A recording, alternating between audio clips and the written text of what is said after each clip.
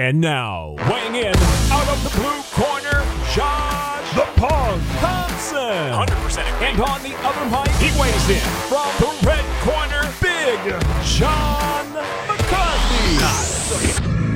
Yeah, he is Big Josh Thompson, looking at his Kansas City Chiefs getting ready to lose today because it is Super Bowl Sunday and they're taking on the Philadelphia Eagles. But the real Super Bowl was last night. We got to see number one pound for pound versus number two pound for pound. We're going to talk about all of that, but we got to bring my man, Mr. Red, in here. He's got his Priest Holmes jersey on. See, I even remember who that 31 was. All right, baby, it's all good. So what's up, my man? Are you ready for the day? I'm nervous, man. So hold it. You were nervous for last night, and it's just run itself all the way into today. Yeah. Yes, man. I mean, like, yeah, it's two things, man. Last night I was like shaking last night while the fight was going on. It was so weird. I felt like I was cold because I was shivering so much. Oh my God. I was like, man, this is horrible. It's so hard to watch your friends fight. People it doesn't matter. Yeah, it sucks. Like, with you, like you're not nervous. Like you're nervous, obviously, when you fight yourself. Yeah, but once you you're out, you have there, a lot of control. You feel like you have a lot of. You're you have you're all the only control. one in control. When it's not you and it's your friends, horrible. It's horrible. It really is. But then that's going to basically just carry over until today. So today I'm watching my Chiefs going, what are you guys doing? No, don't do that. But look, if we show up like we showed up in the AFC Championship game, we played, we balled out. The defense showed up, which is very rare for us since we have the 31st ranked defense in the league. Yeah. The shittiest defense, one of the shittiest. Is not great on that side. But I want to remind people the first time we won it, though, too. The first time we won the Super Bowl. Your defense is not that good? We were 28th or something like that in the league. So, but they showed up in that last game against the Bengals. Yeah. So I'll take that. If you can give me some performance like that, especially in that first half. We had 4 or 5 sacks, I think, in the first half of that Bengals game. If we can show up like that, but containing Hurst is going to be a little bit harder than containing Burrow. Burrow's the drop back QB, sit inside the pocket, dump it down, whatever. Look at it this way. The guy that is under center for your team is superhuman. Yeah. Because he shouldn't be playing right now. Well, he has a little bit of a hurt ankle. Yeah, you ever had a high ankle sprain? Nah. Fucking sucks. It's worse than breaking your ankle. Takes longer to get rid of. I'm telling you. He'll figure it out. He'll figure it out. I mean, you got to think. Great. We'll see what happens, but man, I go. get happy. Look, I haven't been able to cheer. I've been able to cheer for them my whole life, but like we haven't been in this many Super Bowls ever, and so it's kind of nice that we've been trickling in. I think 3 of the last 4 Super Bowls we've been in, and we came up short against Tampa. Hopefully, we don't come up short tonight. So I think we have our hands full. What gives me a little bit of hope is that the Eagles had like the 2nd or 3rd easiest schedule in the league, something like that. So they haven't really played the top level competition. Don't get me wrong, they did well to the playoffs, but then that Niner team was very depleted after their QB went down. So I'm gonna say that we're gonna give them something to think about. We're gonna see if we can pull this thing off, man. I'm pumped. I'm pumped for today, though. Good luck to you. We will see. And go Eagles. I had to do it. You know when Dave likes to troll, that's Big John right now. Dude, I'm on. But it's like, and I know, like when you have a team like that, man, it's like everything to you, and so you got to have some jerk on the other side going, oh no, every time your team doesn't do something, they're cheering. Your team does something bad, they're cheering against you. It's like, I hate that son of a bitch. Yeah. Yeah, you know what's funny? If I'm looking for those jerks, though, they're usually on the internet. Like, all I need to do is post one Chiefs thing, and like I swear, if the Chiefs lose, there'll be 30 people in there talking trash. Oh, your Chiefs got blown out. I'm like, no. But like, because look, I witnessed it last night. This way, your team made it last night. Yeah, they did. They did make it. Yeah, their team didn't. That's it. Yeah, but no, it was like last night when we were talking about the fight, during the week.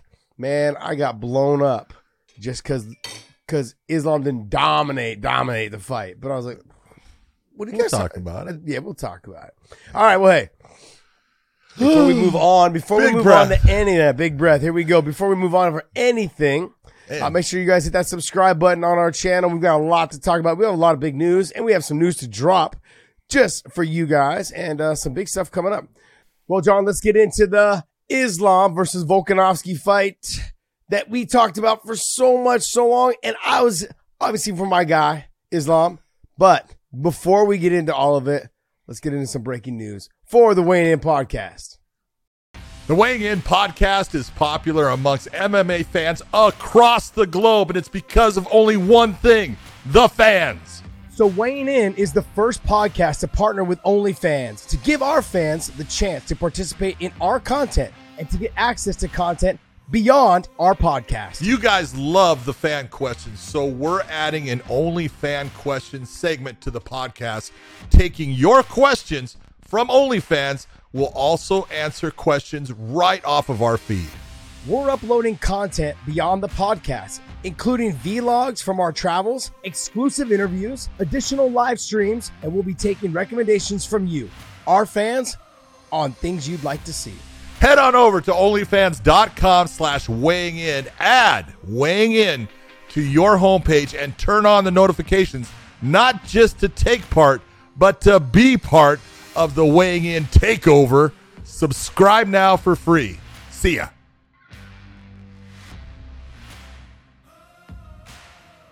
I love that. It's broken now. Yeah, it's broken now. All right, so we got that big news, and you know what? We're going to try to change things around. We're going to try to have some fun. You're going to see stuff from myself here on my farm. You're going to see stuff as far as everything that we do behind the scenes. You're going to see Josh sometimes working out and giving some advice on what to do. And, you know, he's got to try to keep that dad bod going and everything. But we're going to have fun with that channel. So follow us, click onto there, subscribe, all that good stuff, and you're going to like some of the stuff you're going to see. We're going to have some fun, man. This is just different. That's all it's about. Yeah, we're going to have some fun. This is something different for both of us, you know, John, myself, everyone. So let's, you know, we'll get into more details later on in the show about what's going on and how we're going to do it and things that we want to present to you guys. And we'll go from there. But like I said, let's get into the main event with Islam Makhachev and Alexander Volkanovski. Let's do it, because that was something that was like, that was a unicorn, dude. That really was. When you think about it and you look at the fight and everything, you go, number 1 pound for pound versus number 2 pound for pound. Yeah. Looking at the lightweight champion against the featherweight champion. But, you know, that thing turned out exactly how it should have been. And you got to look at both guys and say, fantastic job, because this is where everyone's going to be like, oh, Islam was supposed to dominate him, or, you know, Volkanovski was going to. Those guys fought their asses off. Mm-hmm. Those guys had serious adjustments to make during the fight. The real part that was kind of interesting, if you look at it, and you've kind of talked about it, Islam's stand-up's a lot better than people give him credit for. Mm-hmm. And the southpaw stance and the size and distance that he was able to maintain gave Volkanovski problems, because Volkanovski had to make these mad rushes in there. He was trying to time these rushes to get his shots off, and he wasn't as comfortable as we've seen in the past. But man, you have got to give it up. Volkanovski is just an Australian tank. Yeah. He is so tough, you know. And I was looking before the fight. I was looking at things and going, I don't think Volkanovski's going to win, but I don't think Islam's going to finish him. I think it's going to go the distance. And I at least was correct in that assumption, but I did not think that in the end that Volkanovski would do so well getting out of certain positions. And you look at the physical strength to do it, because he's going back to the corner saying, nah, he's not strong. I love the mentality of him, because he doesn't let anything affect him. And yes, he's got a loss on his record, but Josh, that was not a loss. No, he won over a lot of fans. That is not a loss in any fashion. He's still the featherweight champ. Mm-hmm. He's got a great fight coming up, you know, next with Yair Rodriguez. We'll talk about that, but I don't look at it in any fashion he lost anything. And going into it, we talked about it. I thought Islam was the guy that had everything to lose, in the fact that, look, he was the champ. It was his belt that was on the line. Yeah. The pound for pound thing is, you know, that's just media stuff. But, and I even texted you right before. I go, Volkanovski looks loose. He looks good. He looks the same as he's always been. Islam looks tight. He looks, you can see the pressure. And you could, and there was. Yeah, John, I'm gonna go in order here a little bit and just jump in anytime you feel like you want to interrupt me for this. We were texting back and forth, and you had texted me that, hey, Islam looks tight, and in comparison to Volk. And I said I was actually in the middle. Yeah, I just didn't hit send yet of saying the same exact thing. Look at him when he walked out for the Charles fight. He had a smile. He was ready. He was, kind of just like using his hand gestures. He was enjoying the moment and taking it all in. Yep. This was, you could tell all the way up from the weigh-ins yesterday or the day before, you could tell he looked a little bit stressed. He looked something like I said, it felt like he was carrying the pressure of everything. And when we had talked in the midweek, you're like, oh yeah, like this is kind of one of those fights. I talked about it, I said, I feel like that all the pressure's on him. He's the heavier guy. He's supposed to dominate. He's supposed to control this fight. I mean, he just finished Charles Oliveira with a submission. Yeah. I thought to myself too, I didn't see Volk getting out of the third round. And everyone's like, oh, how can you say that Volk's, not going to get out of the third round? Or that Volk's going to go that long when he finished Charles in round one. Because anytime you fight somebody that is like, shorter in stature, it's a lot harder to hold them down. When they push on the head and get you off of them, you're literally clearing their kneecaps by just straightening their arm. Yeah. When you're longer, when you're bigger, it's more to grab a hold of. I have the hardest time. I always had the hardest time when I would train with someone like a 125 pounder or 135 pounder, like trying to control them on bottom because if they're good at all, they're just moving around. It's like liquid under you, just trying to grab them and get a hold of them, and they're grabbing water. Moving. And the worst guy that I ever had to train with was Justin Wilcox. Man, that guy was built like a brick shit house. Yes, he was. Super strong. That's why they call him the silverback. Really hard to hold down. Just because his legs were so short. I mean, if he pushed on your head, you were already down to his ankles. It was one of those. He had long arms too, very much like Volk. It was just a different type of body style that you really weren't used to training with. And if you had that body style, they didn't have the abilities of Volkanovski. Obviously, Volkanovski's at a different level than any other fighter that Islam had to fight so far in the way that he presents threats. I also noticed that the speed was a big factor. In that first 2 rounds, even though I had Islam winning the first 2 rounds, in those first 2 rounds, you could tell the hesitation for Islam to throw and leaving himself out of position. He got nervous. He kind of like would just shell up so he didn't get hit. So he'd throw. If he missed, he'd clam up, for defense because Volk was faster. And anytime you fight someone who's faster than you, it poses that threat of, you're blinking, you're hesitating, you're expecting to get hit. And I felt like that was a big factor, especially in those first 2 rounds. And as Islam started to slow down in terms of the fight was progressing, and he didn't have as much pop on his step. He didn't have as much pop on his punches. All of those things, Volk started being able to touch him a little bit more. Maybe they weren't rocking him. Maybe they weren't hurting him. Some of them did kind of clip him a little bit. I get concerned that because the speed was so much, it had him thinking that he was going to get hit, and it made it look worse than it was when he did get hit because it was throwing him off balance. He seemed like he just didn't have his feet under him last night. I was texting actually Habib during the fight too, and we were talking back and forth. I told him, I said, look, man, when I watched him walk to the cage, and I watched him, and I even told you this too, when he got into the cage, I'm like, he looks smooth. And I don't know if you guys understand what that means. I said he either overtrained, which is common, or he cut way too much. He had a really hard weight cut. Yeah. His body looks smooth. No, he wasn't able to fill back out. Yeah, he wasn't able to fill up. His body just looked flat. And I'm not taking anything away from Volkanovski. I'm not making any excuses for Islam. He just didn't look. If you go back and watch the Charles Oliveira fight, he looked full walking into that fight. His attitude seemed different too. Like he had, I felt like, a lot of pressure on him for this fight. I don't think there was pressure on him for the Oliveira fight, but this is a lot. like I said, like with the Patricio and the Michael Chandler fight, absolutely the exact same thing. it's exactly the same thing. Let me ask you this. What would the promotion do? What would Dana White do if Volkanovski beat Islam? What do you do with Islam? You just lost to the 45-pound champion. It's hard to market you as the best 55er in the world when my 45er beat you. When my 45er just beat you. Yeah. It's so hard to do it. Sure, Volkanovski would have made history. I get it.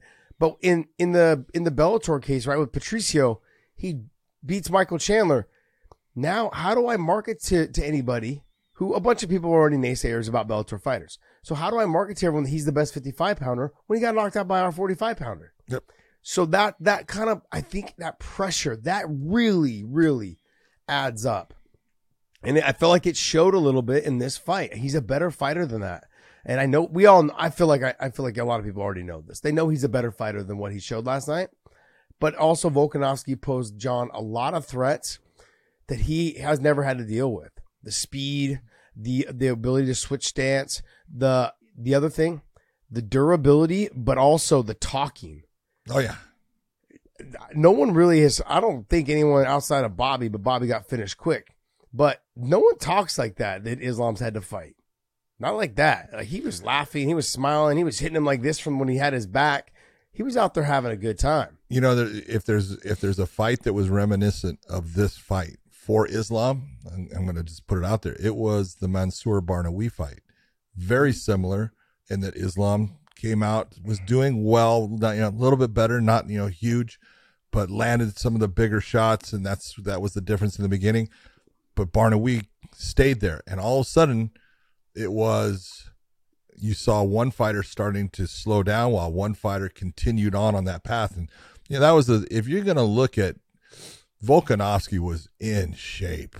I mean, you looked at him between the 4th and 5th round, talking with his corner, and I'm looking at his diaphragm, and man, he's hardly breathing. You go, holy shit, especially for all of the output as far as the grappling situations, how much he's pushing. A lot of him getting up was just pure power, and we talk about it all the time. Man, you don't want to do that very often because that's going to exhaust you. Bullshit. Not if you're a guy named Alexander Volkanovski, because man, he powered out of things multiple times and just kept coming. And God, I'm so impressed. I know there's going to be people saying all kinds of stuff about, well, you predicted Islam, this and that. I did. Because I just looked at the good big man and the good small man, and you look at it, so hard to overcome certain things that Alexander was going to have to overcome. But I said it before Usman lost to Leon Edwards. I said, look, the number one pound for pound guy out there is Alexander Volkanovski. He is that good, and he proved it in this fight. Yeah. He proved how fucking good he is. Yes, it's a loss, but again, I say it's not a loss, man. It was a fantastic performance. I had Islam won the first 2 rounds. Volkanovski won the 3rd round. Islam came back and won the 4th, and Volkanovski won the 5th. I don't agree with the 49-46 score that was on there. I don't know how they had it. I didn't look up the judges' things, but I had it 48-47, and that's just the way it goes. It's that's the sport. It's by rounds. But if you're going to take a look, and you got to be honest about this, if that fight didn't have a time limit, oh yeah, Alexander Volkanovski was still going to be there, and he was coming on, and Islam was going to be the guy having more problems. Yeah, but we can't live our life in what if. No. You're right. That's the thing. You're right. Everyone's like, oh, he got saved by the bell. Guys, calm down. No, it's saved. Okay, there's a 25-minute reason. There's a 25. And you prepare yourself for that. Yes, exactly. I looked at that fight. Alexander Volkanovski did a lot of great things, and when I talked to Habib about it, we were texting, and he was like, he can show a lot better than this. I said, but there's a lot of things, and I said, like, honestly, it's the first time in however long you're not in the corner without you in his corner, and I'm not. And obviously, he even talked about it. Islam did when they were doing a FaceTime afterwards. He's like, brother, I could have done better if you would have been here. And but he's like, I get it, I understand, but there comes the point you can't. It's an adjustment, man. Yeah. It's a huge adjustment. I remember one time I had to fight with Hav, And it just was a weird vibe for me in the corner. And I had fought plenty of fights before Hav and I had ever started working together, but Bob was always in my corner. And so like I had to always have one of them. But the first time I fought without Hav, it was an adjustment. It was a weird feeling. And I'm now having someone that you've been friends with since you were 5 years old or 3 years old, whatever it is, not there. And he's always been there. That's a weird feeling.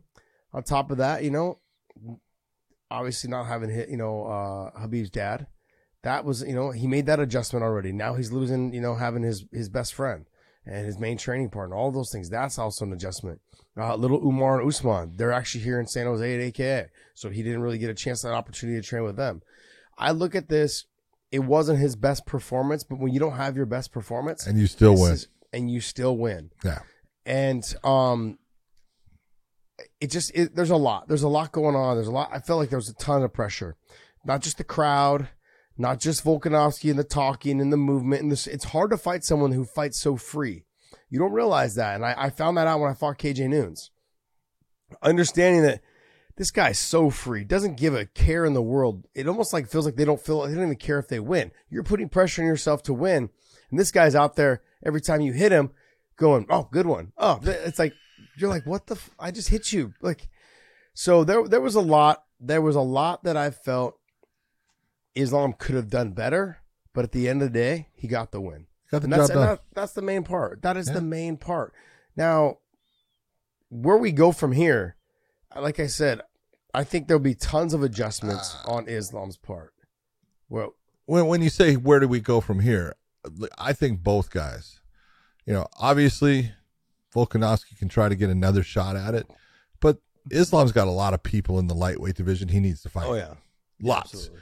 And let's just be honest. Going back to it, now we see with Volkanovski, like he's got Yair Rodriguez standing in front of him. Does that mean that that he's not going to win? No, but Yair presents problems. He presents problems for everyone based upon he's different than most fighters in the way that he approaches the fight, the way that he, moves inside of the cage and everything. He presents a lot of problems. I'm not saying they're not problems that Volkanovski can't get past, and I'm being honest. I think Volkanovski is definitely the favorite in that fight. But that's a great fight, and that's now something for him to start to work towards. And there's other guys coming up in the featherweight division and stuff. So, Aljamain Sterling's talking about coming over. Well, there's another one for him. Let's see what happens there. So I don't know. I love this fight. I love the fact that they brought it together.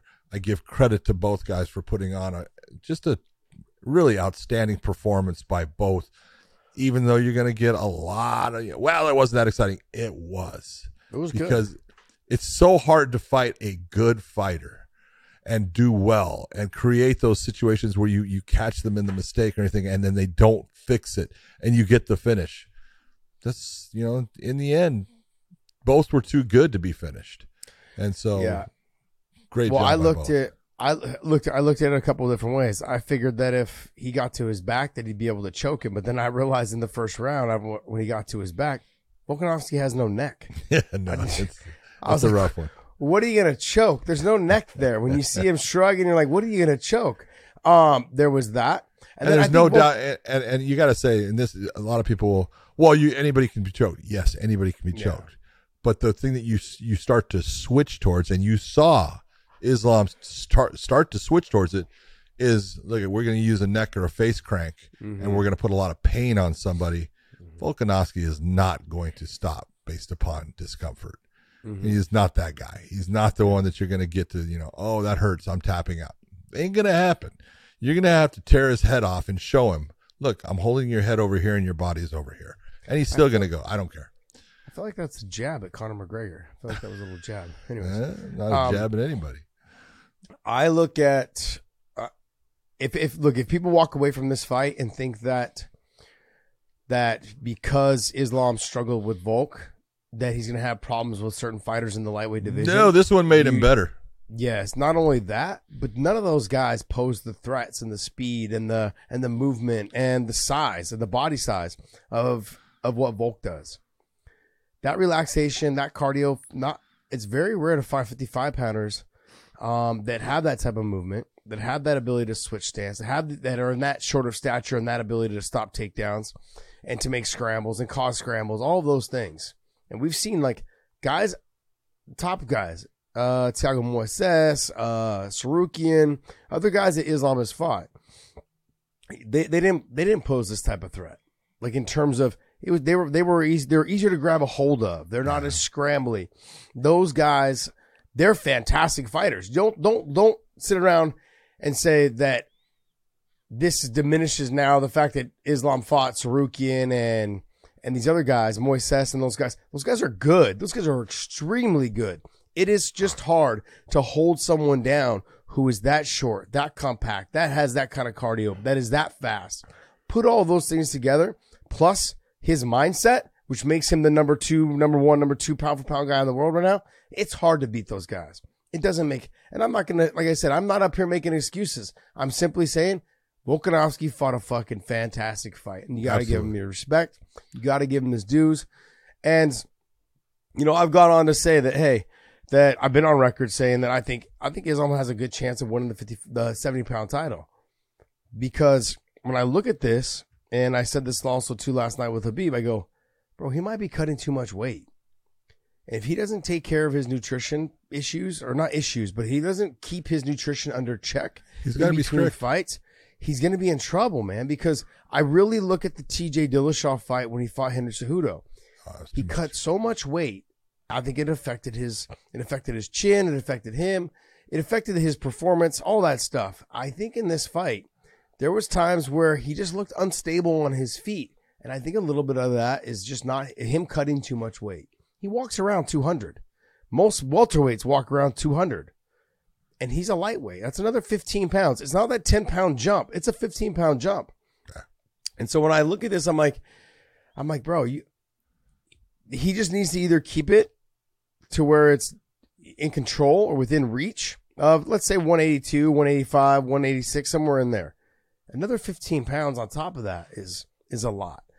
I mean, he's, like I said, he's walking around 192 to 200 pounds in that off season. And so he needs to keep that under control so he doesn't have to get killed during the camp, and your whole camp's not focused on making the weight. And it's not affecting your performance when you get out there. And so I think if they keep that under control, I think you're going to see him start to come back in fights where he looked full, like he did against Charles Oliveira. He looked like he had filled back out. He didn't look flat. He didn't look smooth. His body didn't look smooth. And I expect big things from him at 55. I mean, I look at the guys that are there, and they're all studs, all of them. But a lot of them lack the wrestling pedigree. There's a little submission threat there. But then a lot of them lack that wrestling pedigree, and the ones that have really good submissions, they're open to go ahead and go to the ground like Charles Oliveira, and look what happened. So in this fight, I think Islam is going to end up going in towards who do you think is going to end up? He's going to end up fighting next. Islam? Yeah. Well, it depends. You got Dustin sitting right there. Yeah, but you got Beneil sitting right there too. I like Beneil. Yeah, I'll just throw out there. We do have on the agenda that there's reports from Oliveira's manager that Oliveira and Beneil are going to fight next. That's what I heard. That's why I was going to say. I think Beneil's got a fight that's being scheduled with Charles. You have nothing with Dustin, and Dustin, if you look at it, Dustin fought Khabib, so it would be an interesting, both Islam and Khabib going up against Dustin. Look, Dustin Poirier is as good as they get as far as preparation, tough, very good inside boxing. I'm not sure he has the wrestling pedigree to keep it on his feet, but it's still a great fight. I would love to see it. And then you have, the guys that are going to give Islam a go. One of them is Sarukian. Yeah. Because he has that wrestling. Gamrot is going to give him a little bit of, issues based upon the wrestling.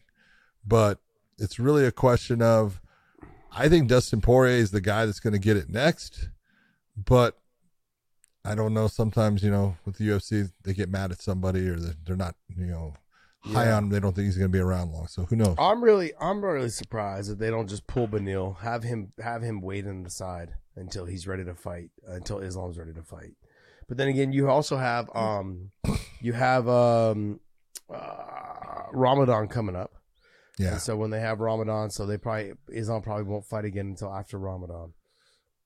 So you have that, and in the meantime, you're going to have Dariush versus Charles Oliveira, and then you've got Dustin, who's we just talked to and interviewed last week, just basically saying, hey, I'm looking for this fight, but so that fight's supposed to happen. So you've got Justin Gaethje, I believe, fighting Fiziev, correct? Yes. So that should be a great fight, man. So there's action-packed fights in there, but I really would have liked to have seen just right from Dariush to Islam. But he's going to have to stay busy in between because, like I said, I think Ramadan is coming up. I think it's in May this year. Yeah. So they end of April, May, something like that. Yeah, and something like that. But look, not to discredit anyone, and look, and I know everyone's going to talk to me about, oh well, you said he was going to get him out of there in 3. Hey man, this is why you fight. This is why you fight. You were wrong. This is big deal, John. This is why you fight the fight, though.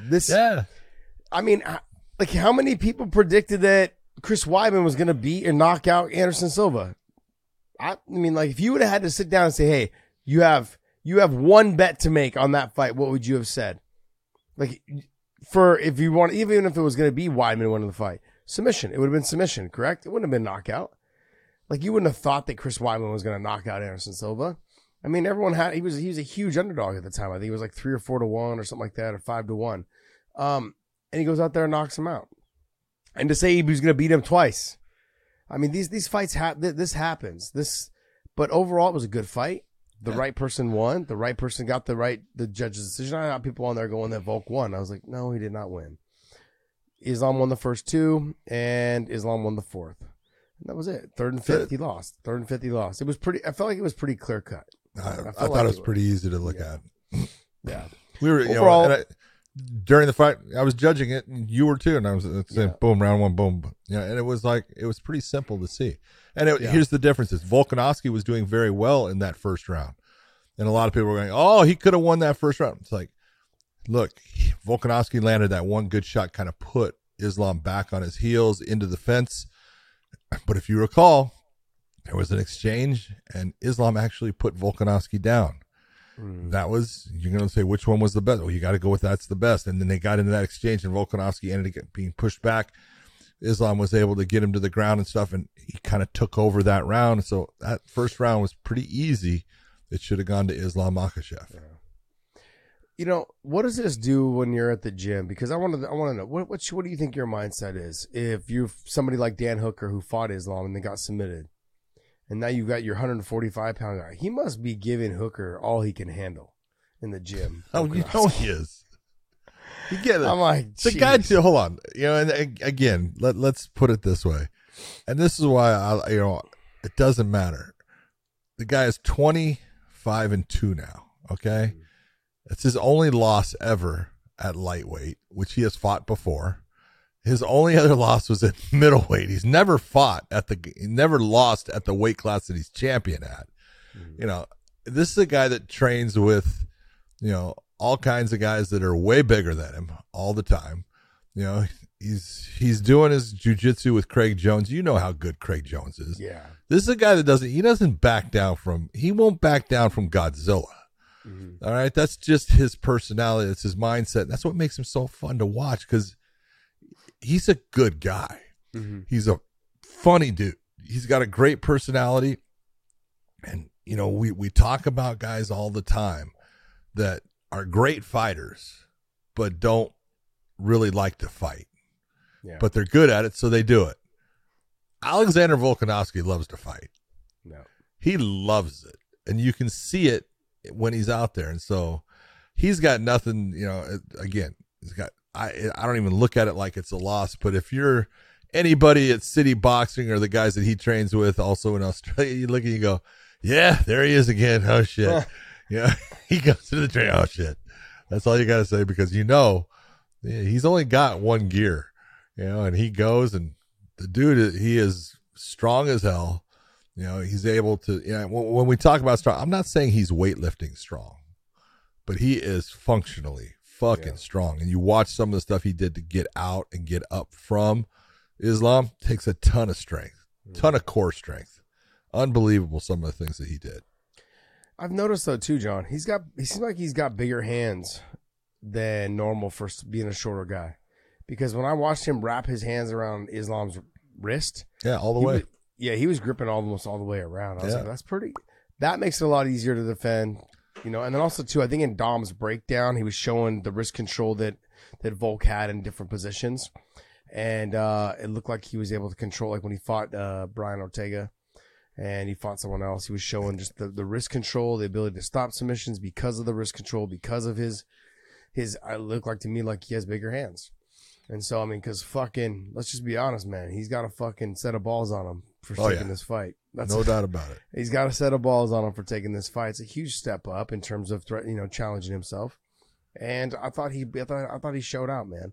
You have nothing. I can have nothing but respect for somebody that does something like this, and to go out there and lay it all on the line in front of his home, not his hometown, but like in his own country. Yep.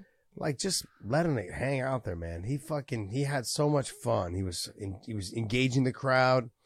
He was talking to Islam. He was showing mutual respect afterwards. Especially when Islam he has the figure 4 body lock on him and he's got back and he's sitting there and you can tell he's saying, really, is this all you can, come on, let's do so, just don't hold on to me. And he's hitting, going back, but you look and you go, you can do all that talking. You got to figure a way to get out. Not easy to do in that position, but I love the attitude of him. Yeah, absolutely. Absolutely. Good fight though. Yep. It ended up being a better fight than I thought it was going to be. Obviously I thought the fight would be done by the second, third round once he got him down and man, he proved me wrong. Good stuff. Great stuff by him and nothing but respect for Volk, man. Hi everyone, Big John McCarthy here. I just want to take a moment of your time to talk about your investment future.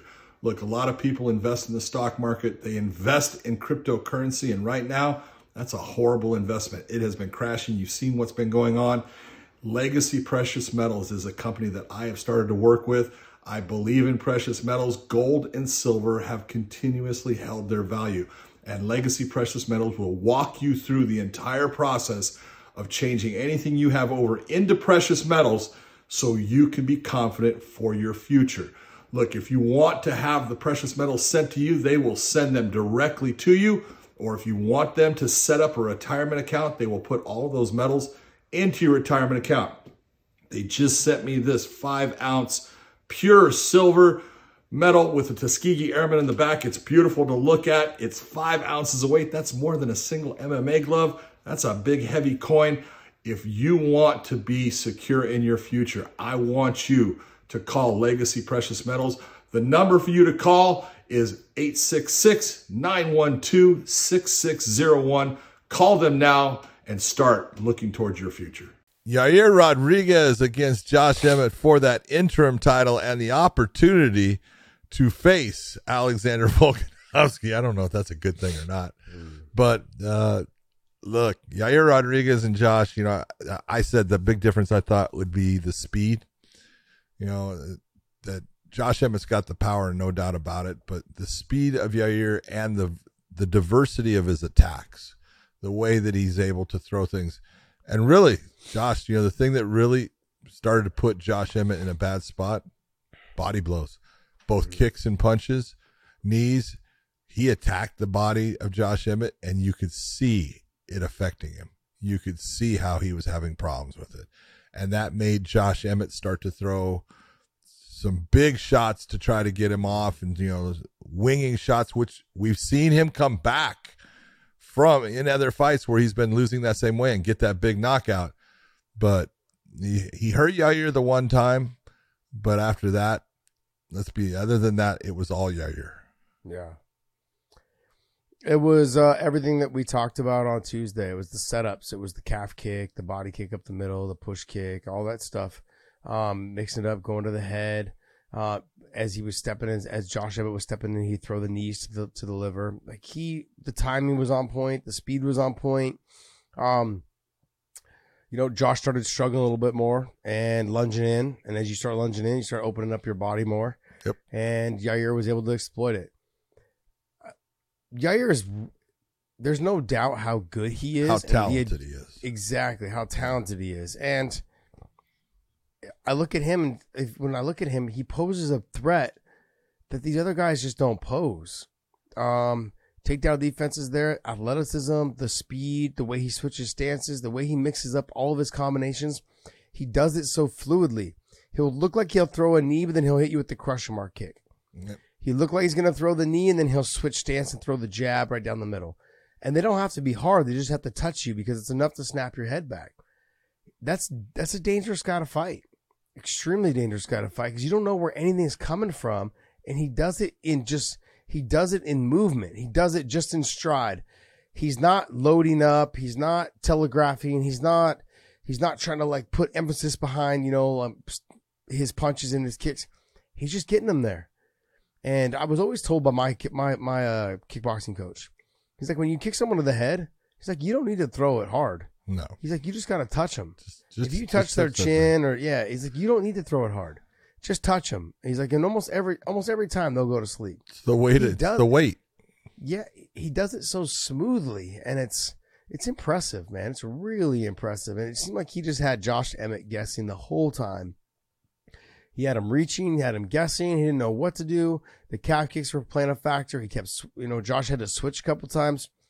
Everything was really like, man, you could just see it snowballing for Josh Emmett as it was going. I'm like, man, I've been in that situation in the gym against Thomas Deonge, and I'm like, this sucks. It's the worst feeling. Like, you feel like you really need to pressure. You have to pressure him so much and just take the shots to get in on the legs or just to get in on the body, to do any of that stuff. Yeah. And it's frustrating because you shouldn't be eating this many shots. There's nothing you can do about it because of the speed, the fluidity of their combinations, and the way that they set things up, and the way that they can just do it off of movement. It's crazy. It's nuts, and it sucks. It sucks to be on the other end. I feel Josh Emmett's pain. Well, you got to take a look and be honest about it. At this point, was that Josh Emmett's shot? You think he's going to be able to work his way towards another? No, he's done. Look, he's not done fighting. Yeah, he's not done fighting, and not. I have a ton of respect for him. Yeah. Ton of respect for him. The thing is, John, and I know the promotion game. He's 37, I think. How old is Josh Emmett? 37, 38. Yeah. They have no desire to push him. 37. 37, yeah. They haven't, and he's coming up on his birthday, March 4th. 38. They have no desire to push him to be champion. They can't market a 38-year-old champion. Now everyone's like, oh, well, what about Jan Blachowicz? What about Dan Henderson? What about all these guys that were older that fought? Randy Couture? Josh Emmett doesn't have that legacy that they had going into these things. They had 20 years of fighting or 18 years of fighting, and they had been champion before. They could market that. Not Jan so much, but in that division, once John Jones left, it spruced things up. So, okay, if we have a 38-year-old champion or if we have a 40-year-old champion, it doesn't make a difference right now because one of our younger guys, John Mahal Hill, is going to come along and get the win. You know what I mean? Like, they're eventually going to lose out, which is fine, but then we got to figure out who we're going to place there. Right now, it's John Mahal Hill. And so once Hill got in there, but Hill is still, I think, like 33, 34. He's older too. Not old, but old. In the upper weights, it's okay to get away with those heavier guys. When you're young, when you're in the lower weights, the older guys don't last as long. No, which is why, just to be honest, at the 155-pound division, you've never had someone defend the title more than 3 times in UFC history. They've never defended it more than 3 times because that younger kid's going to come up and the speed's there. The athleticism's there. The game plan has been laid out. Like, I really believe in the Islam fight. The game plan now has kind of been laid out on how to fight him because this is the most footage that people have of him, really. Absolutely. And no one's ever seen him go 5 rounds. Exactly. Well, you could have if you watched the Barnaweave fight. No, just kidding. Nah, but the fight with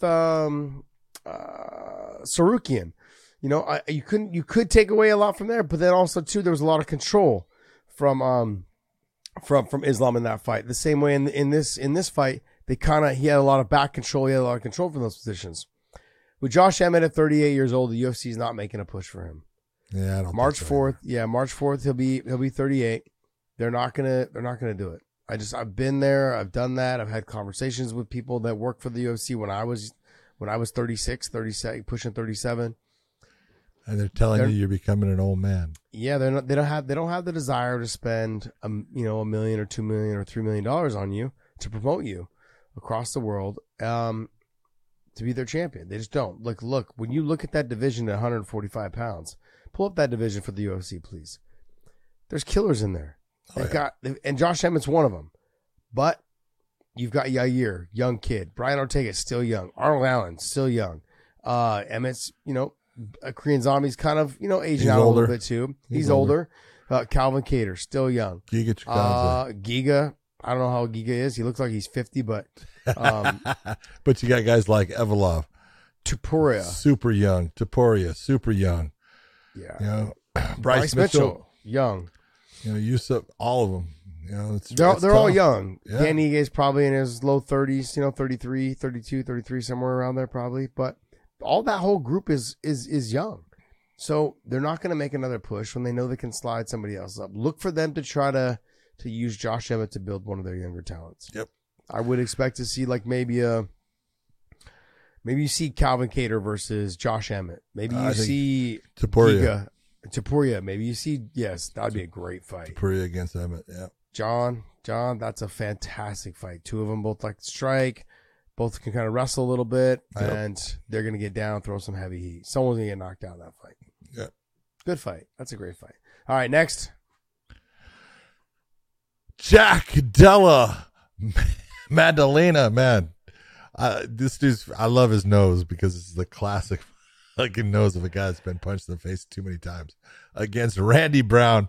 But man, I'll tell you what, Jack is definitely showing that he belongs, man. This guy, he was trying to figure out the length of Randy Brown in the beginning. Randy was moving very smoothly, all that huge difference in reach and everything. And finally, there was that moment that Maddalena just said, all right, that's it. I'm coming forward, and starts to move his head just a little bit offline. You see that nice little movement as he's coming forward. Randy Brown tries to slip to the side, and a big overhand right against the side of the head there, and it just disrupts him. And people look and go, he wasn't that. I heard people go, he wasn't that hurt.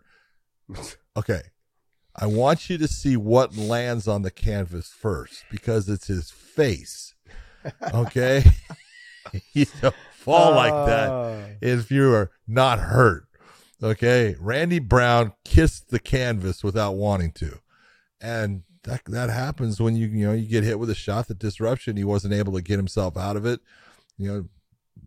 Jack did a great job of coming through and just a couple hammer fists, gets the rear naked choke, which was surprising because that's not what you're expecting out of him. But man, what a hell of a fucking performance, and what a hell of a win, especially in his country. I love the progression of this guy. He's someone you're going to see a lot of. He's tough. Yep. Yeah, I thought he looked slick. I thought he was kind of just trying to get the distance and the range. It was giving him some problems in the beginning. Yeah, he was, but it takes you that first minute and a half, 2 minutes. There's got to be some output. And you want to try to get Randy Brown to settle in a little bit, so now I become touchable. Now you're hitting me a little bit. Now I'm able to try to reach you. I felt like Randy Brown was out there having too much fun. There was moments there where he was looking like he was. I'm not saying that's a bad thing. Some guys perform at that level by having that much fun, but in this, it seemed like he was more into trying to please the crowd. And it cost him. And I thought Maddalena just really put on a composed fight. He really established, let me just track after you. Let me see if I can make you make a mistake. Yep. And then, like you said, started moving his head offline, started throwing, boom, caught him perfectly, had him doing the chicken dance. And once he did the chicken dance, went straight to the face. Like you said, face down, ass up, and it was over. Yeah. It was a good performance though. And the crowd really got Maddalena. Oh, man. They got him going. Yeah. So, but good performance by the young man. And what is that? 4 finishes, I think, right? 4 finishes in a row in the UFC. Three knockout, three knockout TKOs, and then 1 submission. There we go, Dave. Now I can see. All right. Nice. TKO, and submission. Boom. Yeah. Nice. Very nice. And against good competition. Look at Danny Roberts, tough dude. Pete Rodriguez. Yeah, I think that was Pete Rodriguez's first fight in the UFC also, but he's actually a tough little fighter. You know, got starched quickly. You know, that's he. Stand by, man. Jack is making his move. He's showing everyone why you're seeing all that, all those wins. He's looking great. All right, next. We had the big heavyweights, Justin Tafa against Parker Porter. You know, Justin Tafa, I looked at this. Parker Porter's a good fighter. He's a good heavyweight. He moves well. He's not a big puncher for a big guy. He uses good grappling, you know, a lot of the time. And Justin Tafa is nothing but a brawling, big, heavy-handed dude. And he got hit. You know, you get touched.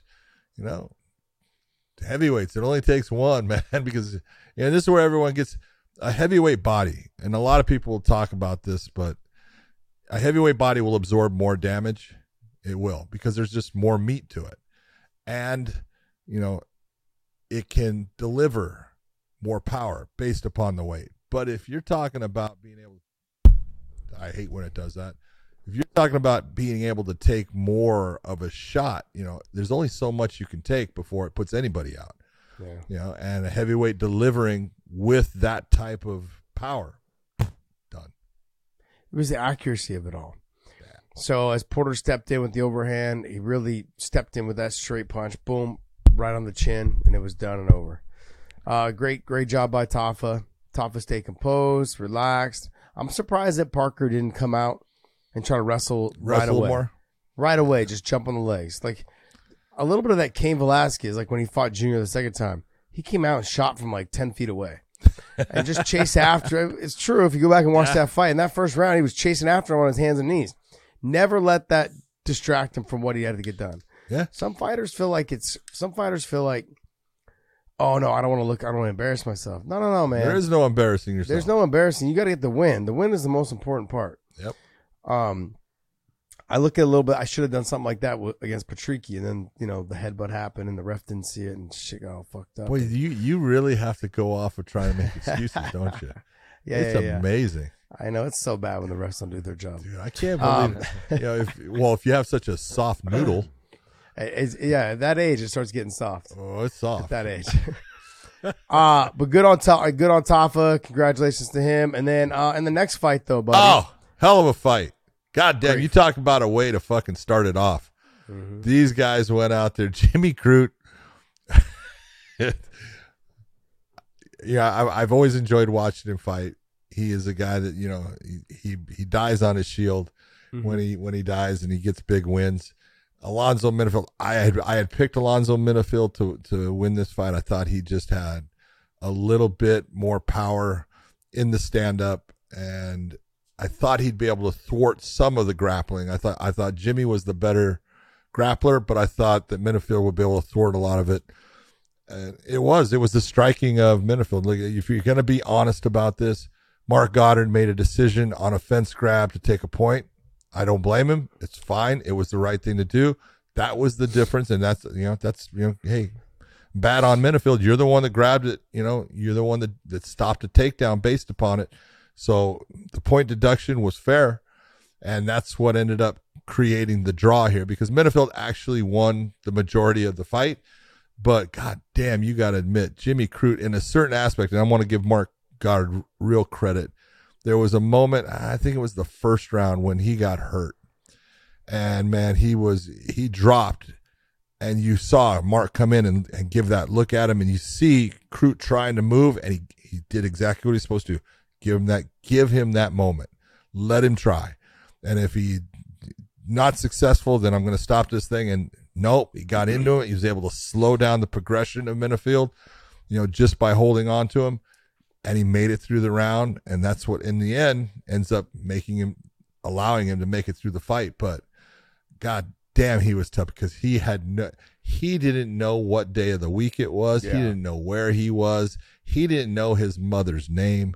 He didn't know anything at that moment. He was hurt, and he made it through it. So outstanding job. And I want to give a little bit of a shout out. I love what Sam Greco, because I've got great stories about Sam. Sam Greco is in Jimmy Crute's corner, And, he gave him great advice after that. He says, look, you can't stand at range with this guy. This is not what we planned for. And you got to do these things. And he's telling him the right thing. And Jimmy tried to do those things. He crushed that space on him. He got into the grappling situations, and he made it a much closer fight based upon it. Yeah. I looked at more of the refereeing, which is he did a great job. He gave the fighter an opportunity to establish that he was still defending himself, that he was still capable of fighting. And you sometimes will find refs that will just start touching fighters right away when they get in trouble, and then the fighter jumps up and goes, "What the hell are you doing?" But in this situation, gave him every opportunity to win, and came out. And now I know it wasn't a win, but gave me every opportunity to still stay in the fight. What I always have a hard time with, though, John, is in a draw, both fighters only get show money. Yeah, I know. And that's just a horrible, horrible feeling, man. It sucks. I don't know, if the UFC is going to take care of him, because this fight was a really good fight. Oh, goddamn. It was a really good fight. And they do, I think both guys said it, we need to do this again. And they do. Because if you get anything close, that was a hell of a start to their main card. Hell of a start. If I'm Crute, though, I'm like, give me someone else. I don't think Jimmy Cruz got it. Let's do that again. Okay. Yeah, I think he's got his idea of how to win that fight. And, both guys were exhausted at the end. You can't blame either one. They both put everything they had into that fight. And that's what you love to see. I think when Jimmy Crute said that, he was still feeling the flashes of the second round not being dropped. Let's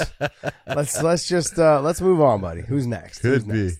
All right, next. Modestas Bukakas against Tyson Pedro. You look at Tyson Pedro, took this fight as far as, Bukakas was a last-minute replacement, and didn't work out well for Tyson Pedro. And Tyson, he wasn't able to stop a lot of the angles that Bukakas was creating and landing shots. When he got him to the ground, he did fine. But the stand-up was the big determining factor in this fight, and I thought the judges got it right.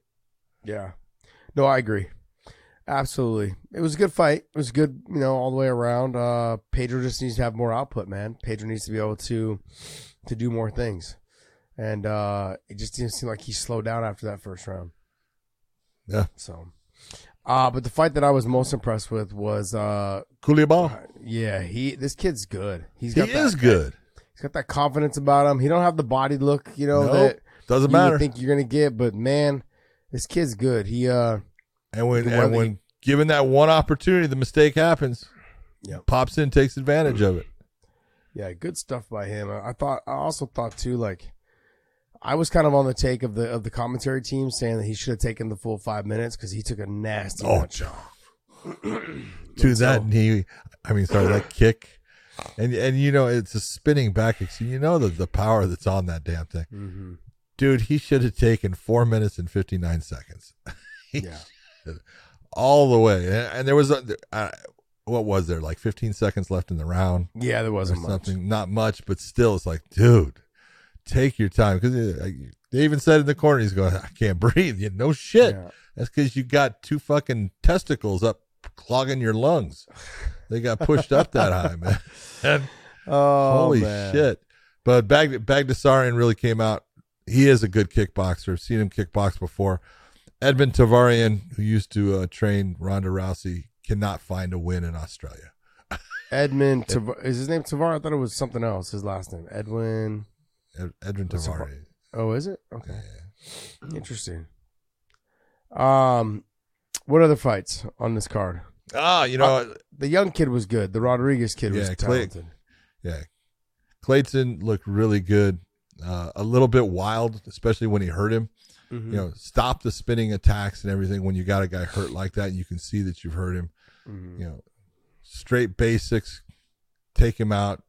But he looked fantastic in it. Jamie Malarkey fought very composed, which is nice to see, against Francisco Prado, who came in, put on a good performance, but Jamie won every bit of that fight. The fight that you really have to, there was two that I I want to bring up. Jack Jenkins against Don Shannis looked great. I thought Jenkins went out there. He controlled things for the most part. There was a couple things that happened, groin shots and everything like that. I heard someone talk about, Shannis at the end pushing. He didn't realize it was over. Yeah. So it's like, stop. He's not being a dipshit. He just didn't realize it was over. And this is where people are like, well, the bell sounded. The fighter sometimes doesn't hear the bell. You don't hear that shit. That's why, when we say, look, it's the referee needs to come in and stop, because you can't expect the fighter to hit the bell. But Jack Jenkins looked great. And then my favorite, Loma, Luke Combi. I can't, they don't even have their name on there like it is. Luke Combi, Luke Ben-Mi. She's fun to watch. Yes, she is. Against Elise Reed, man. Look, her stand-up is nasty. Her kicks are nasty. You saw that one kick, man, leaves a giant mark on her. And then, ends up getting her back taken. She, makes it through the round, but then it gets the submission win. Then you look and you go, that was pretty fucking cool, man. Yeah. She's a fighter. She's the kind of fighter, I don't care when it is, I always watch her because she always brings it, man. She's fun to watch. Yeah, she's got to get a little bit better on the ground. And if she does, I know she got the submission win, but that's why she was so happy. Yeah. I don't think she ever thought she'd get a submission win. Like, she's really good on the feet. Her tie style, her foot sweeps, her clinch work. Our clinch all work of that is dynamite. Stuff. She's fantastic. She is fantastic. So she's going to always have a hard time, though, with the people that want to wrestle her. Yes. So she's going to have to get better at that. She's got good takedown defense. Ground. She's got good takedown defense. It's when she gets there, she tends to lose positions. Yeah. So, but the one I want to talk about was Zuba in that very first fight of the night. How'd you score that, John? You know what? It was a close fight. Was it close? Was it, though? Yeah, it was a close fight. I had Zuba winning. I had a 29-28 for him. But why did you have a 30-27? No. I could have seen it going 30-27, but I had it 29-28. I had a 29-28.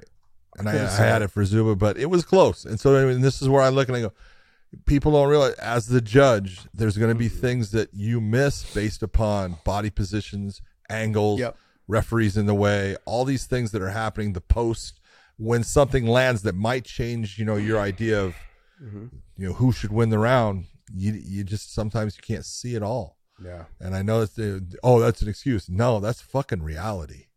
So. Yeah.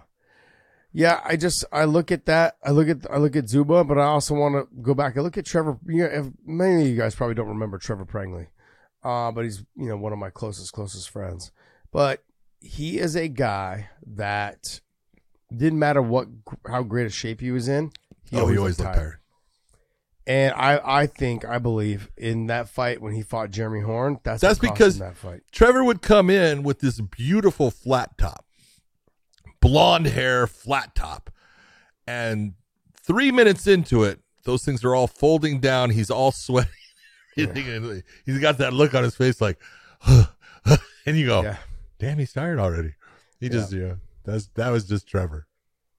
But I look at that, like when I look at Trevor, right? And I look at with Zuba, they have that look to them like they're tired. Yes. And in the judges' minds, and in the fans, and in all, you gives that perception like you're losing. It's just their movement. Yeah, it looks labored. Mm-hmm. It just looks slower, and you look and you go, "Oh, he's tired." Yeah, when maybe he's really not. It's just that's the way they're looking at the moment. And I think sometimes that skews a little bit of the judges. I think when Trevor fought Jeremy Horn, I thought Trevor won that fight. And, but it was, you would have never have thought when you were watching the fight because Trevor was like taking steps backwards. His arms were like this, like couldn't even make a fist. It was just that feeling of he looks exhausted all the time, but had good moments in the fight. So Zuba's got to work on his presentation and fight. If you guys are listening to this, it plays a factor. No matter what you say, no matter what it does, it plays a factor, whether it's with the crowd, whether it's with the media, who then later say, oh, well, so-and-so looked, he was exhausted, this and that. They write about that shit. And then it doesn't skews the way the judges, but the judges also see you. You look tired. You're backing up. You're not much output. Those things. It does. Mentally, I think it affects. Let's look at it this way. I'm going to talk about two guys that were really tired of it. We already talked about them, Alonzo Minifield and Jimmy Crute. And think about Jimmy Crute when he was in that third round and he had these opportunities. And look at the power that was on the punches that he's throwing. There's nothing. Yeah. It's almost, wet noodle, because he doesn't have the gas to tense up and make it that hard shot. And so the judge is looking at it going, there's just not a whole lot there. As far as there's no damage being done by that shot. And so, being gassed will have the judges looking at your actions as, yeah, he's doing it, but what's it causing? Is there the damage from it? What's the effectiveness? So. Well, John, we're going to rate this card, but before we do that, we're going to talk to you about the new partnership that we have, like we talked about. We're going to go ahead and give you guys our thoughts on our new partnership with OnlyFans. So, John, I know we're as simple as I can. Yes. As simple as I can for everyone out there. We are doing this as a favor to you. Okay? Because what Josh and I are doing are allowing all of our listeners from the Weighing In podcast to go to OnlyFans. And now you're going to go to OnlyFans not because of a girl or anything. You're going to go there because of us. But now when your wife says, what are you doing looking at OnlyFans? It's about the Weighing In podcast. And if you want to look at a girl, go ahead. Yeah. You guys. We're giving you an excuse. Yes, we're letting you use this as an excuse. No, the bottom line is, and John and I, we talked about this. We've been working on this deal for 6 months. Yep. And there was a lot of things that needed to be worked out. But we also met with the top executives for OnlyFans. And we understand the direction in which that company has developed. But I also understand if you look at around, and I want to do anything I can to help support fighters for them to make money, support athletes for them to make money. And I look at a ton of fighters that are on this platform, and they've just been recently signed, or they have been there from before. And I'm not talking about females. Okay, I'm looking at guys like Luke Rockhold. They're on there. You have Chris Cyborg, she's on there, I know, and then you've got Brent Premises on there. You also have that they're also working with other sports. They've done Formula One racing. They've sponsored them. They're working into developing a sports platform where you can go and you can view all your best athletes, all the top athletes that you potentially want to follow, and they're available now. A lot of them are available, and there is a couple huge signings that I know of.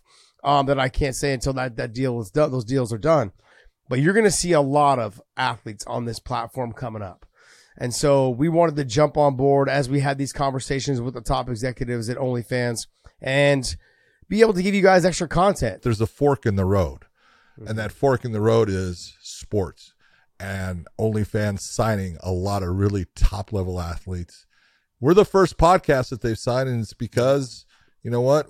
In working with them, we decided, hey, this is something that we can use to actually communicate with people that listen to our podcast, with our fans. And all you got to do is, you can sign up for free. You can watch the first piece that we put on here and see, us backstage at Bellator. That's going to be dropping after this show. And then, decide for yourself. But there's ways that, I get questions all the time as far as, well, how do I become a referee? Or what would you do in this situation? Or what would be how's the rule in this? And you can't answer everything, but it comes up, it's going to be brought to us, and we're going to be able to answer those things for you. For Josh, talking about, hey, what was it really like to work out with Khabib? What was it that gave you the most problems? All these different things. It's there for you if you really want to know, and we'll answer those questions for you. And we're going to give you a lot of content. And that first content's going to be dropping right after the show, so check it out. It's the behind the scenes from Bellator, so hopefully you guys enjoy it. It's free. Make sure you guys sign up. I want to thank you guys for continuing to support us, and hey, check it all out. All right, John, let's get into some other stuff. Let's get into the most important thing.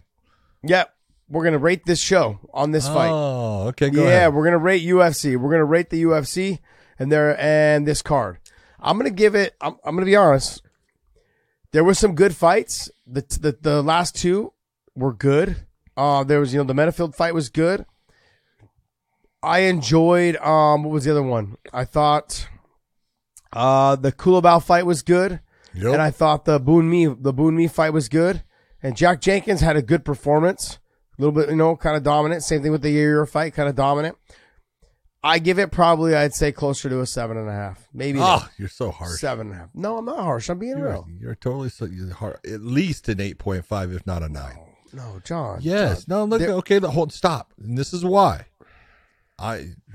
You can disagree all you want, and that's okay because you're normally wrong. And again, you're once again wrong because I want you to take a look at some of these fights. All the ones you talked about, I agree. Mm-hmm. Those made it, but the level. I love when the UFC puts together this kind of card because there is at the top. You can't ask for anything more. And did it deliver? Yeah, it did.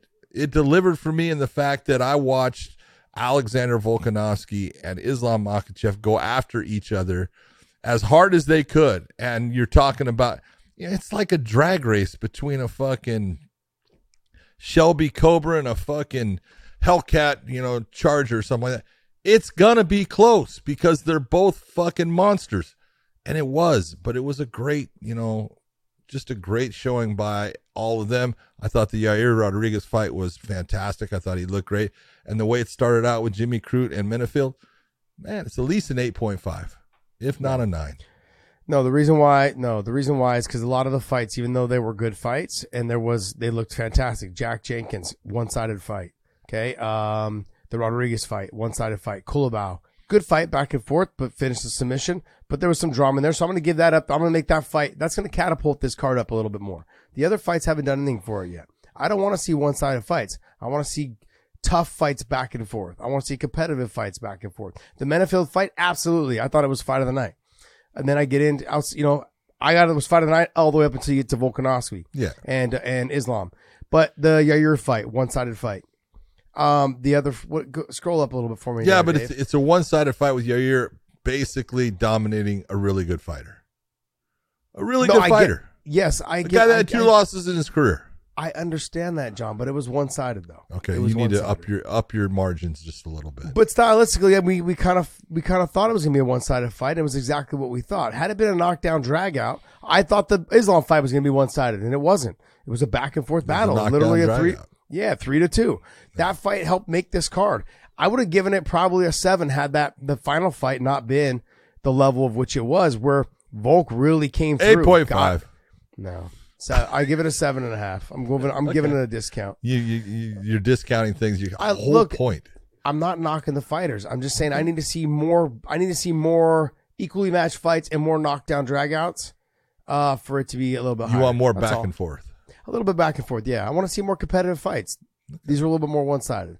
But look, this kind of happens when they go to certain countries. Do you remember the first time they went to Brazil? Yeah. 134. And then it was, but that was like very one-sided. All those fights were pretty one-sided. Yeah.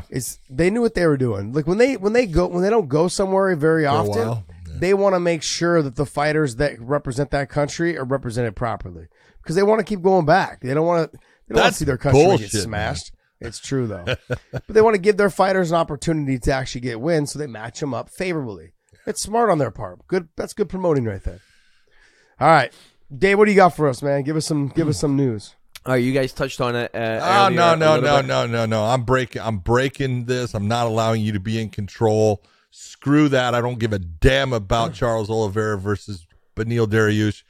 Jens Pulver was put into the Hall of Fame. That is the next thing that needs to be talked about because Little Evil, it was a pioneer in the lightweights. You're talking about lightweights. You knew him early on. Mm-hmm. This is a guy that, I did his first fight in the UFC against Alfie Alcarez. Mm-hmm. He was with Bob Shamrock at the time that he did that. This is a guy that, he had just a back and forth career, but in the UFC, he had special moments. That knockout of John Lewis was huge. Got the win over Cal Uno at the time. Big time fight. Got the title. And then beat BJ Penn when everyone was looking at BJ like he was unbeatable. Yeah. Jens Pulver, congratulations, my man. You absolutely deserve that. It was a long time coming, and it shouldn't have been. But I put out there the UFC righted it wrong, because it was wrong not to have Jens Pulver there. Especially, you take a look at the people that are in the UFC Hall of Fame. Nothing against any of them, but if you have some of those people and you don't have Jens Pulver, it's making your Hall of Fame look bad. So now you just made your Hall of Fame look a whole lot better.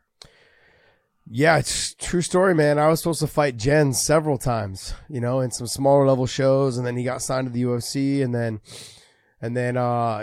he wasn't when you were fighting back then, you still had to kind of fight outside of the UFC because you weren't making a lot of money, and there was only 5 shows a year, so you try to stay as active and as busy as you could. So even after he had fought Alvarez in the UFC, he was going to try to fight again somewhere else, and I was supposed to match up with him as well.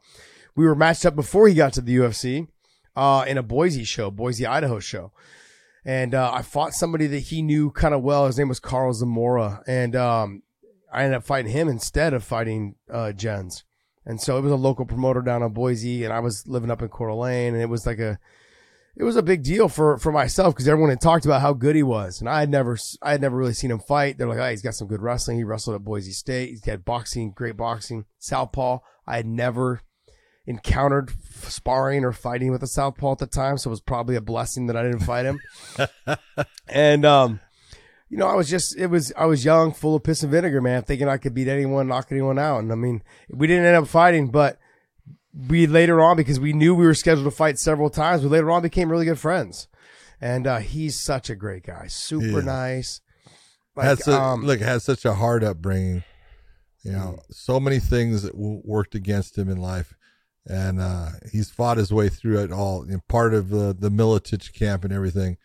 And you got to look and say, he was a little evil bastard for a while. If you know him, you understood the name of Little Evil. But God damn it, he was a good person and he deserved it. And man, I'm just very happy for him.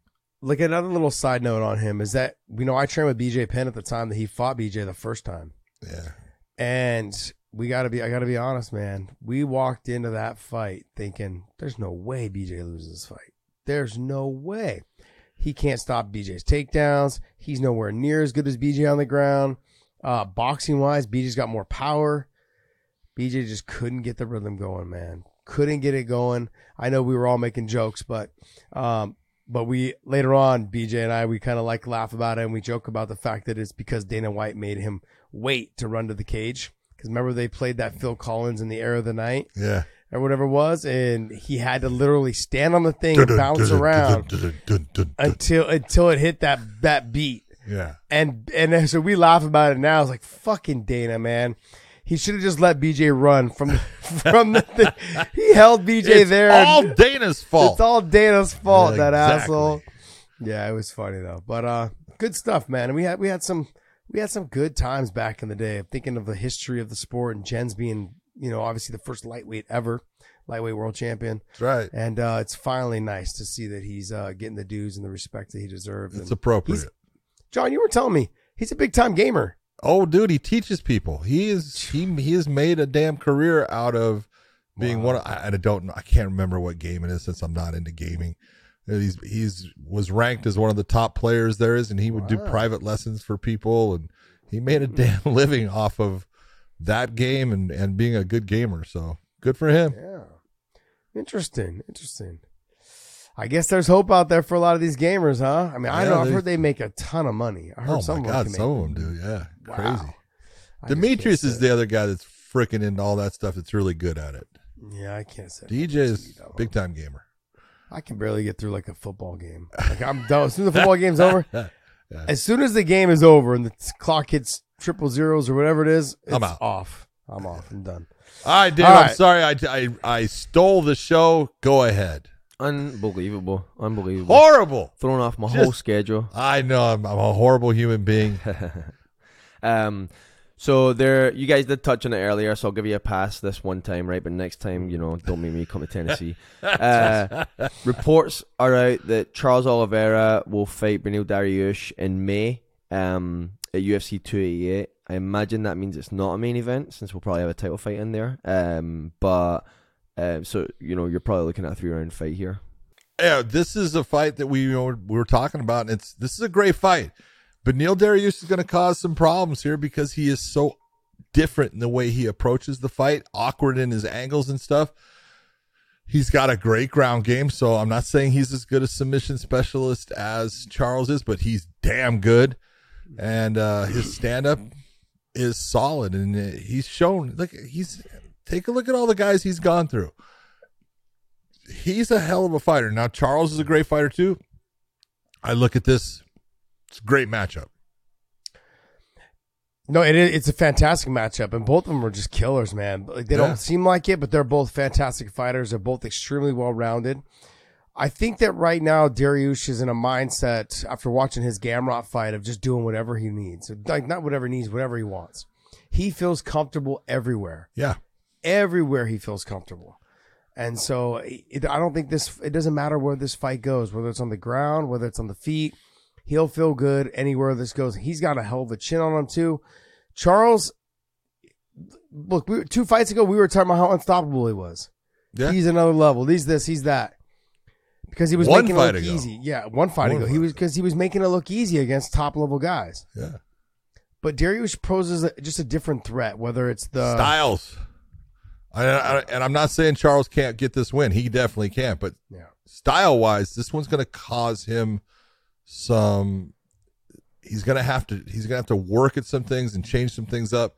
The style of Beneil is it's awkward at times, and when you fight guys that are not in that smooth pattern that you're used to, it creates problems for you. Yeah, it's gonna be a good fight though, and Great they're fight. saying in May. They're gonna say in May, and then I think Ramadan is around May, I think as well. So that kind of works out. So as soon as that's done, Islam will come back in and probably fight to the winner of this. Sounds good. We'll see you next. All right.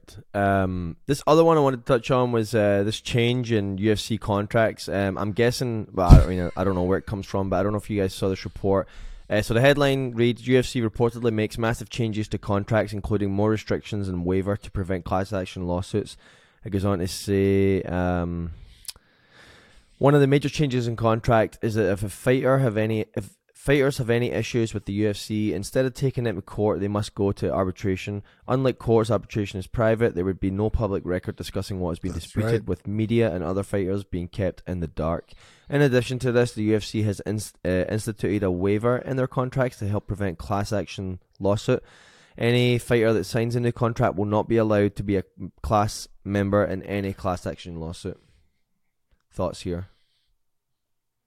Yeah, I see a company trying to take away rights of fighters instead of giving them more rights, like people are asking. Guys, why do you think Francis Ngannou left? These are the things. It's little things that add up to big things in the end. And you take a look and you go, I understand why the UFC wants to put this in their contract, because I don't want fighters coming out in a class action lawsuit against me, because they really kind of have one right now. And I totally understand it, but you're trying to take away the rights of the fighters by adding these things in there. All of these things by saying, you know what, you can't sue. Who are you to say? Maybe he has the right to sue you because you fuck him over.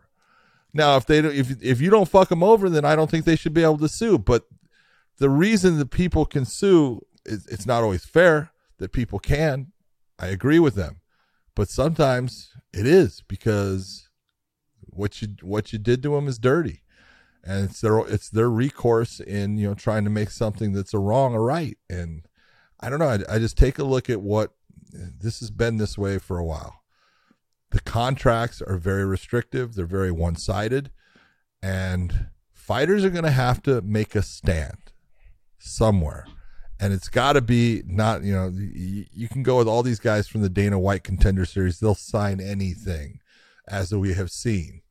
It's the same thing as what, happened with Tough coming in. Those guys would sign anything because they just want to be part of the UFC. And I understand that.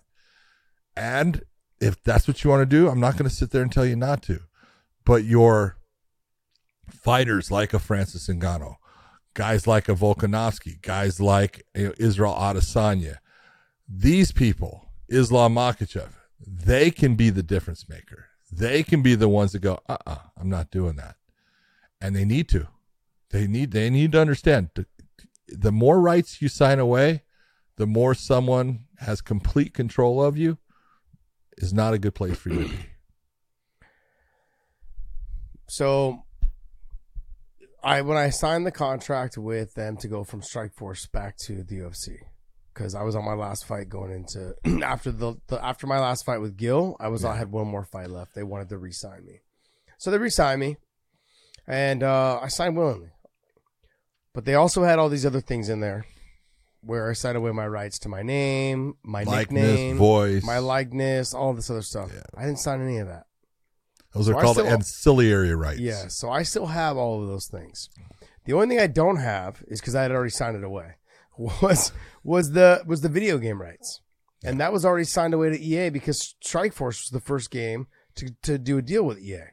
So the very first EA video game was under Strikeforce, and I was already in there, and so I had already signed away my EA rights, my video game rights for that game for whatever. So EA kind of pretty much owns the Josh Thompson, whatever the Punk thing is.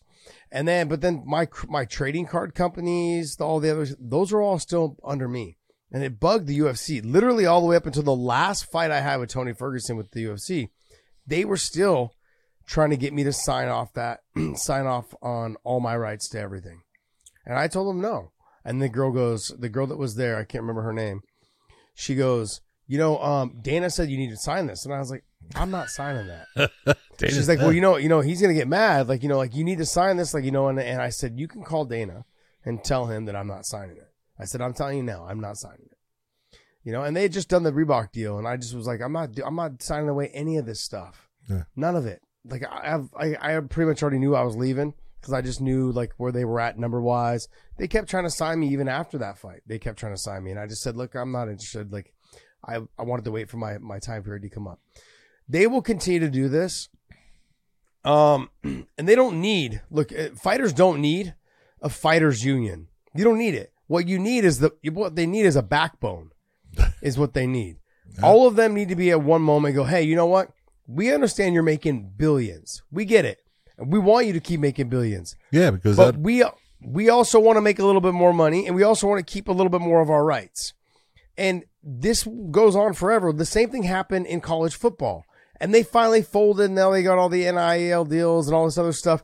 But that took forever to happen. And players were being told like, oh, well, we're giving you an education for your play, all this other stuff. And guys like Reggie Bush, I believe Reggie Bush still has the number one sold jersey in college history. Yeah. He didn't get a nickel of that. Not a fucking He didn't get a fucking penny. Well, you guys, I'm still getting checks from the UFC from like certain stuff, but it's not much, man. Like I just got something was sold or whatever it was, and they sent me some money for something that I had signed or whatever a while back. And it was like $150. Josh, 25 years later. 25 years. I know that's fucking crazy, but 25 I still get checks from doing Friends. Okay? Yep. 25 years. Yeah. These are the things that you sign it away. You have no concept of what you're signing away. You can't sign these things away. There's certain things you have rights to, certain things you don't. But to give up the rights that you have just because, they're saying, well, this is what it's going to take for you to sign with us, then you need to start looking and saying, then I think I'll sign with somebody else. And eventually, if enough people do it, guess what? Mm-hmm. They won't ask for it. Well, see, I believe this is getting put in the contract now because they've had a lot of changes with some politicians that are now in office, that were elected into office, or people that are making more of a push to have the UFC investigated, and they don't want the fighters to be involved in changing over how the pay structure is. And so they're trying to cap this off right now. They're trying to put a stop to it so the fighters cannot be involved. Yeah. And I can't get too much into it because I have to read more into it. I got to do more research on it all. But the bottom line is, until the fighters grow a backbone, and just literally say, you don't need a players association or a fighters association. You don't need a union. You don't need any of that shit. What you need is 2 or 3 of the top guys in each weight class to say, hey, we can't keep doing this at the level which we're doing it, and you guys keep taking advantage of us. We want a little bit bigger piece of a pie, and that's it. And I think if you were to stand your ground for 2 or 3 shows, which is literally like fucking 1 month. Yeah. It's 1 month. Do it for 2 months. Those millions of dollars that they're going to lose, they're going to come talking to you. It'll be close to $1 billion they're going to lose in terms of what they make. Within a 3-4 shows. I mean, what are they making in one show? It depends on if it's a pay-per-view or if it's an Apex That's true. show. Or that whatever, is true. So. But they're going to be making a ton of money. They're going to lose a lot of that money, and you're going to have ESPN going, look, you need to figure this out, because let's be real, they kind of still answer to ESPN.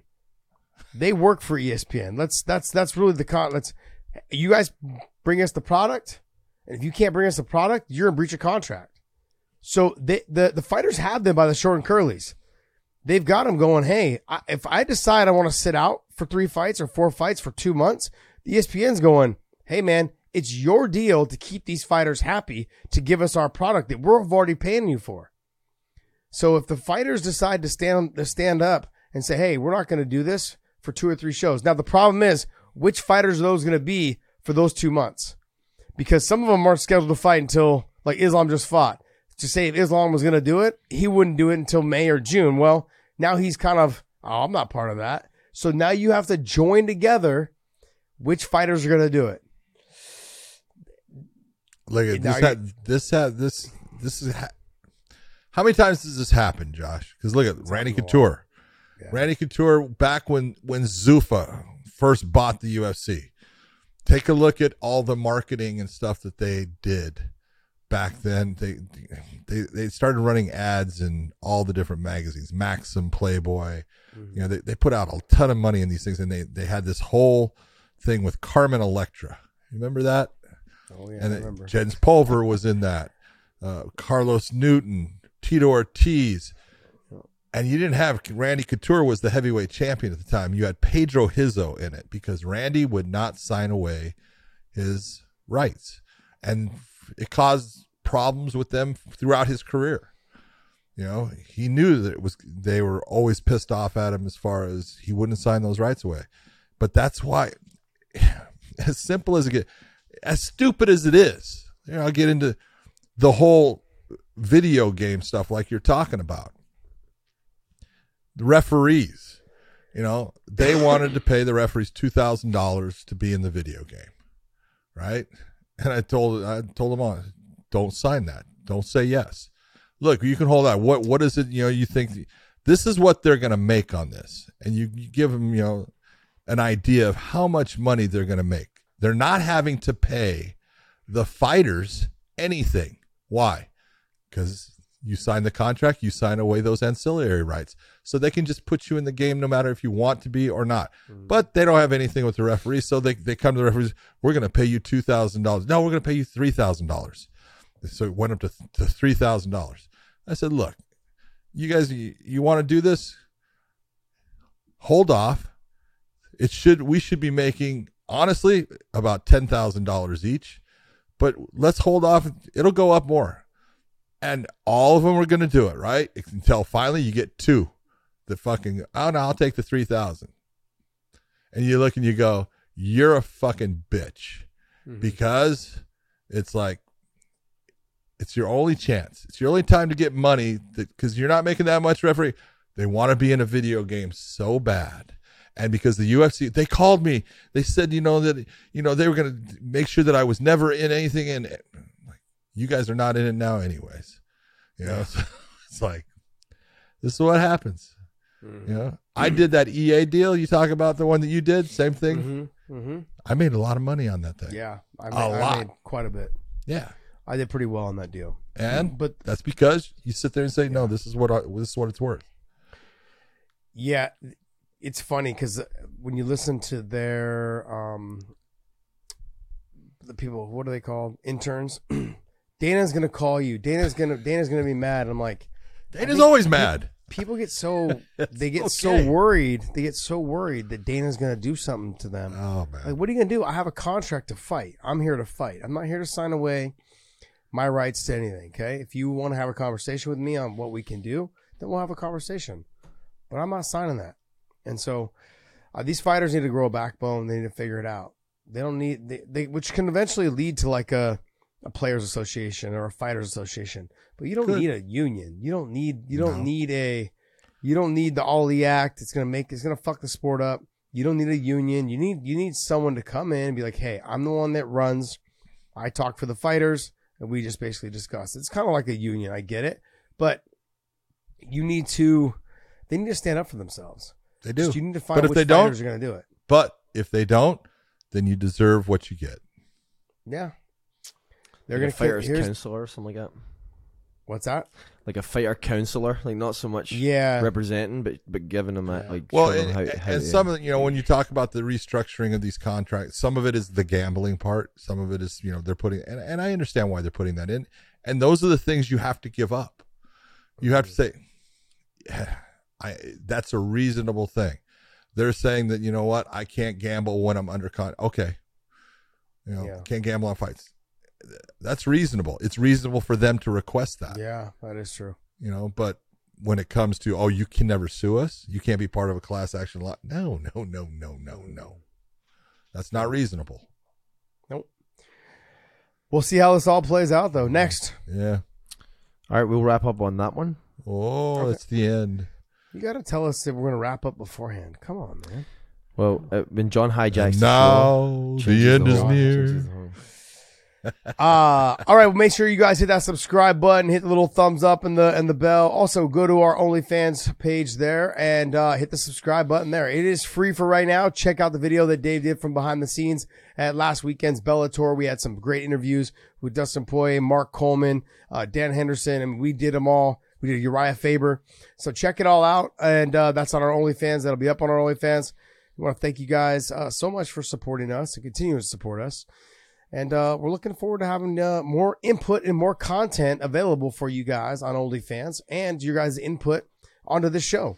So that's the direct relationship we're trying to build with our fans. This is going to be a fun experience, John. Yeah, we should have a good time doing it because we always have fun. Come on, look at us. We're fun guys. For everyone out there, thanks for tuning in, and we will see you. Go Chiefs, Eagles! baby, Chiefs! Go Chiefs, Eagles! baby, Chiefs. Don't listen to this guy. Chiefs!